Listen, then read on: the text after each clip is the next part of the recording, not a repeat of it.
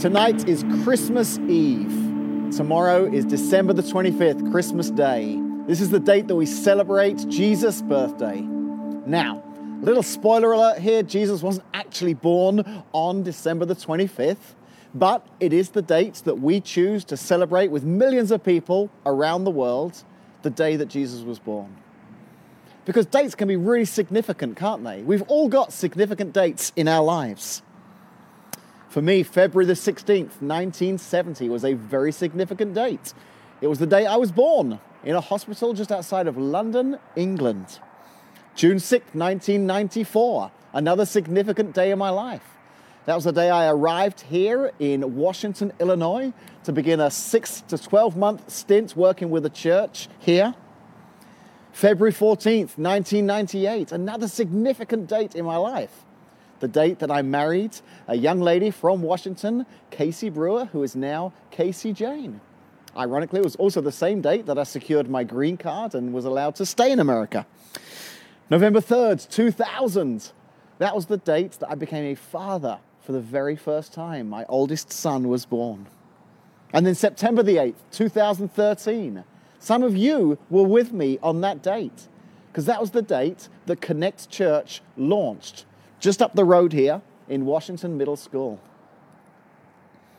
But have you noticed that the further you get from those significant dates in your life, the more clean and sanitized the event can become?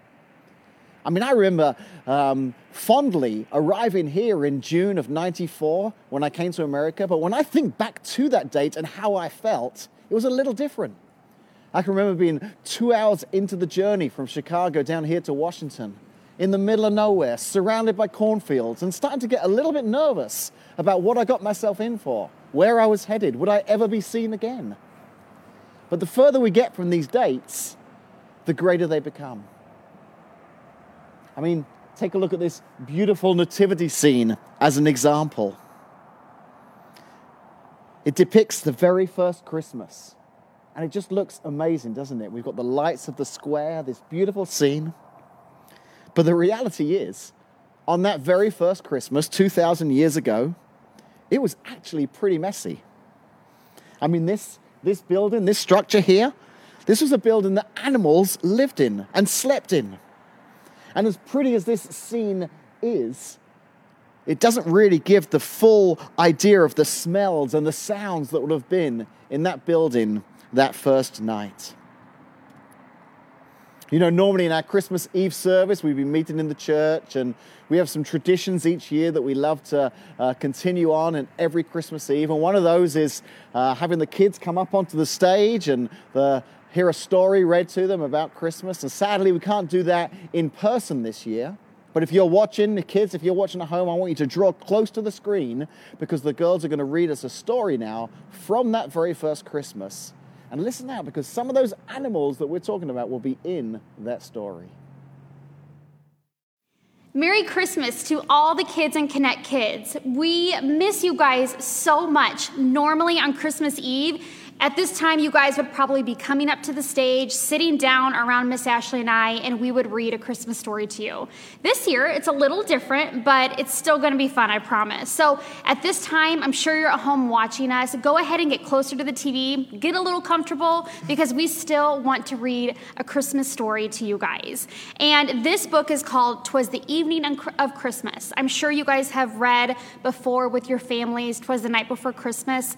Kind of has the same feel, but it's about Jesus. So Miss Ashley is going to take it from here. Yes, it's a nice little poem, so let's get ready. 'Twas the evening of Christmas when all through the town every inn was so crowded no room could be found. Tired Mary and Joseph, who went door to door, at last found a place on a small stable floor. Thank goodness, said Mary, who tiptoed inside. The mice saw the donkey and scurried to hide. The rest of the creatures all cuddled up tight in hopes that they might have a calm, peaceful night. The pigeons were nestled all snug in their beds, while visions of breadcrumbs danced round in their heads. The cows closed their eyes and the oxen laid down. The doves cooed so gently, the lambs made no sound. I don't remember the pigeons, do you? No, the pigeons is new to me. The moon through the trees was just starting to glow with a glimmer of light on the stable below, when quite by surprise came a newborn babe's cry that woke all the animals sleeping nearby. Up jumped the cows and the oxen and sheep. Up popped the pigeons, aroused from their sleep. They all came to gaze at the small baby boy as his mama and papa hugged him with joy. Now donkeys, now cows, now pigeons and sheep, now oxen and mice in the manger did peep. His eyes, how they twinkled, his dimples so sweet, as they nuzzled his fingers and cute little feet. And out in the fields, taking care of their sheep, some shepherds were just getting ready to sleep, when all of a sudden they had such a fright, as a whole choir of angels lit up the night. But the song of the angels, the words that they said, soon let the men know they had nothing to dread. Dear shepherds, it's wonderful news that we bring. A Savior is born. He is Jesus, the King. They ran to the stable and peeked through the door and saw something never imagined before. There in the manger, a baby boy lay. No blankets, no pillow, his bed made of hay. And to that small stable came 3 splendid kings with gifts for the baby, all beautiful things. They jumped from their camels and knelt at his feet with their frankincense, gold, and myrrh that smelled sweet. The stable was filled with a wonderful light as stars above Bethlehem twinkled so bright. And high in the heavens, God whispered, "My son, you'll bring hope to the world and love everyone." Then back to their slumbers the animals curled, amazed at this babe who had entered their world. As Mary and Joseph got ready for bed, they snuggled their baby and kissed his sweet head. As Mary laid Jesus asleep in the hay, she thought about all that had happened that day. The mice heard her whisper as she tucked him in tight. Merry Christmas, my son, and to all a good night.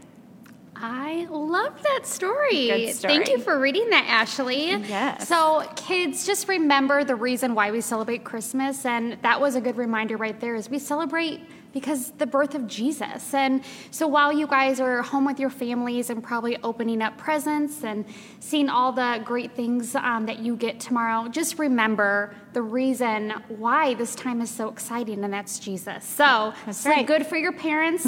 We hope to see you soon. We miss you guys so much. Merry Christmas. Thanks so much, Ashley and Whitney. You know, hearing that story reminds us, doesn't it, that some of those sights and smells of that first Christmas, it wasn't quite as pretty as this. It was actually a little bit messy. And it wasn't just the animals. Do you know, Jesus' first visitors as a baby were shepherds. We've got a shepherd right here holding a sheep. Of all the people to come and see Jesus, the angel couldn't have chosen a more messy and outcast group than the shepherds. You see, in Jesus' time, the shepherds, they were the lowlifes, they were the outcasts, they were the losers.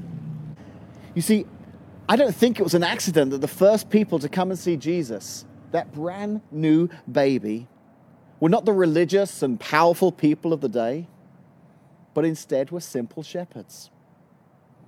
And I think the clue as to why they were the first to arrive can be found in what the angel told them. When the angel appeared to the shepherds, he said, "Don't be afraid. I bring you good news that will bring great joy to all people." All people. It wasn't just good news for the well-mannered and the well-dressed, good news for those who have strong families or healthy marriages, good news for those with a great credit score. It was good news for all people. There's a great line in that story that the girls just read where God says, "My son, you'll bring hope to the world and will love everyone." I think by choosing the shepherds, God's making a statement that everyone is included. And the great thing is, this doesn't just happen here in the stable. It continues on throughout the life of Jesus. Years later, this baby grows up to be a man. Crowds of people follow him and listen to his teaching and his preaching, see him perform these wonderful miracles. And listen to what it says about the people that follow Jesus. In Mark 2:15, it says, later, Levi invited Jesus and his disciples to his home as dinner guests, along with many tax collectors and other disreputable sinners. There were many people of this kind among Jesus' followers. You know, that last sentence there is in parentheses, and it will be easy to kind of skip over it, but I think it makes a statement about the kind of people who Jesus cared for. You see, he cared for all people. This Christmas, your life may look a little bit like this nativity scene, sat here in this beautiful surroundings. Beautiful to look at, looks wonderful from the outside, but like the original birthplace of Jesus, on the inside, a bit of a mess. And you may think that this mess separates you from Jesus, because instead of feeling perfect, you feel more like the parentheses people that follow Jesus around. But the great news this Christmas is that Jesus came for all people. That means whatever your life looks like this Christmas, he came for you. Whatever ups and downs 2020 has brought you, he came for you. The wise men who came from the east with luxurious gifts, extravagant gifts, he came for them. And the shepherds, the lowly, the outcast, he came for them too. Wherever you find yourself this Christmas, he came for you. And here's the greatest gift that you and I can imagine this Christmas time. It's a gift that Jesus gave to all of us. And that is this. Instead of waiting for us to clean up that mess, to get things right, to put it all together so we could come and be with him, he made the move for us. He grew up to be a man who gave up his life for all of us. And I know Christmas is a time to remember the birth of Jesus, but the reality is this beginning led to an ending that cost him his life. And there's one other tradition that we have every year on Christmas Eve, and that is that we gather together as families in the service. We break off and we take communion together. And we do that for a couple of reasons. We take that bread and that wine, that cup, that cracker, that juice, whatever it may be, and we take that and we gather together and we thank God for one another.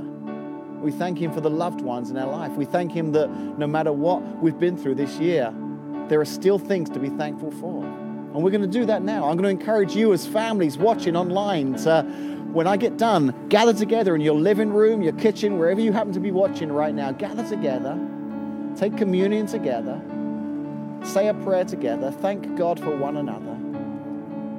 And even if you're struggling to find something to be thankful for this Christmas, be thankful for the fact that he came for all of us and that this communion represents the great gift he gave you and me.